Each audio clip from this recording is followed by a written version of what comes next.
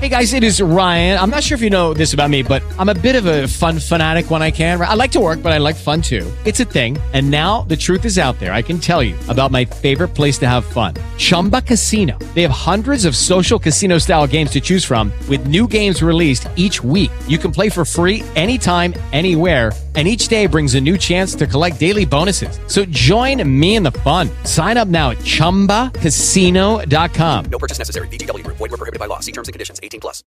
iHeartRadio presents Tom Brokaw. Now hear this. President Trump, in his first visit to a war zone, was, I am sorry to say, naive in so many of his proclamations.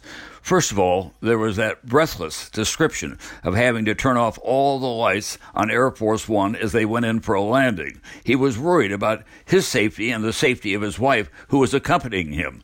Well, of course they turned off the lights. They were also surrounded by fighter planes that were an escort for the president. They were in a war zone where there's constant danger. But I'm here to tell you that he was safer in Air Force One with the kind of fighter jets that he had surrounding him than he would be on the New Jersey Turnpike on New Year's Eve. And then he said to the U.S. men and women who were in military uniform in front of him, were being played for suckers. What he was saying, in effect, your assignment here really doesn't count.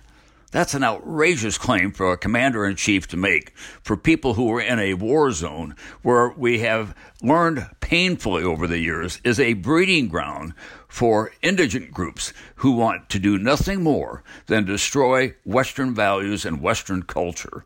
He wants to bring everybody home. I'd like to have them back as well, but I also recognize that we're operating in a very dangerous world. And we should be getting more help from Saudi Arabia against those groups over there instead of having Saudi Arabia spend all of its efforts on destroying one of its neighbors, Yemen, taking it out, completely eradicated it from the face of the earth. It is time for the president to... It is Ryan here, and I have a question for you. What do you do when you win?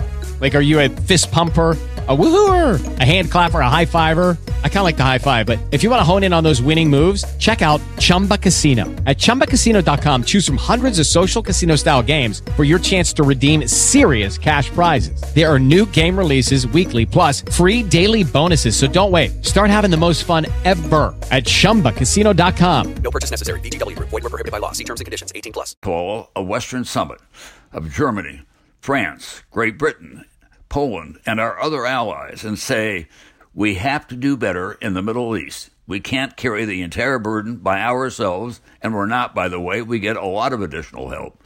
But we need to have a next step, and that next step means to be more effective in destroying those groups that have nothing more in mind than to eliminate Western values and Western culture from the face of the earth. That was their objective on 9/11, and it remains so. And as soon as we leave, there will be more of them that will grow up out of the earth, out of the poverty and the distorted values that they have about their place on this earth. So it's time for the president not to be firing his military advisors, but to be listening to them more carefully, because everybody he's gotten rid of has spent time in that part of the world. And they've spent time not just at the end of a weapon of some kind. They've been analysts, and they have been reading about the history of that part of the world. And we need their wisdom, as well as the wisdom of our civilians in the Congress, the Senate, and the House, and the CIA, and the State Department to figure out how we can preserve this precious place we call home as we go into the future. And it cannot be preserved by saying, we're simply suckers, we're going to bring everybody back here and raise a wall on the southern border.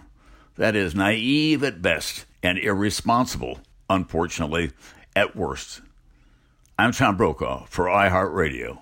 Now hear this.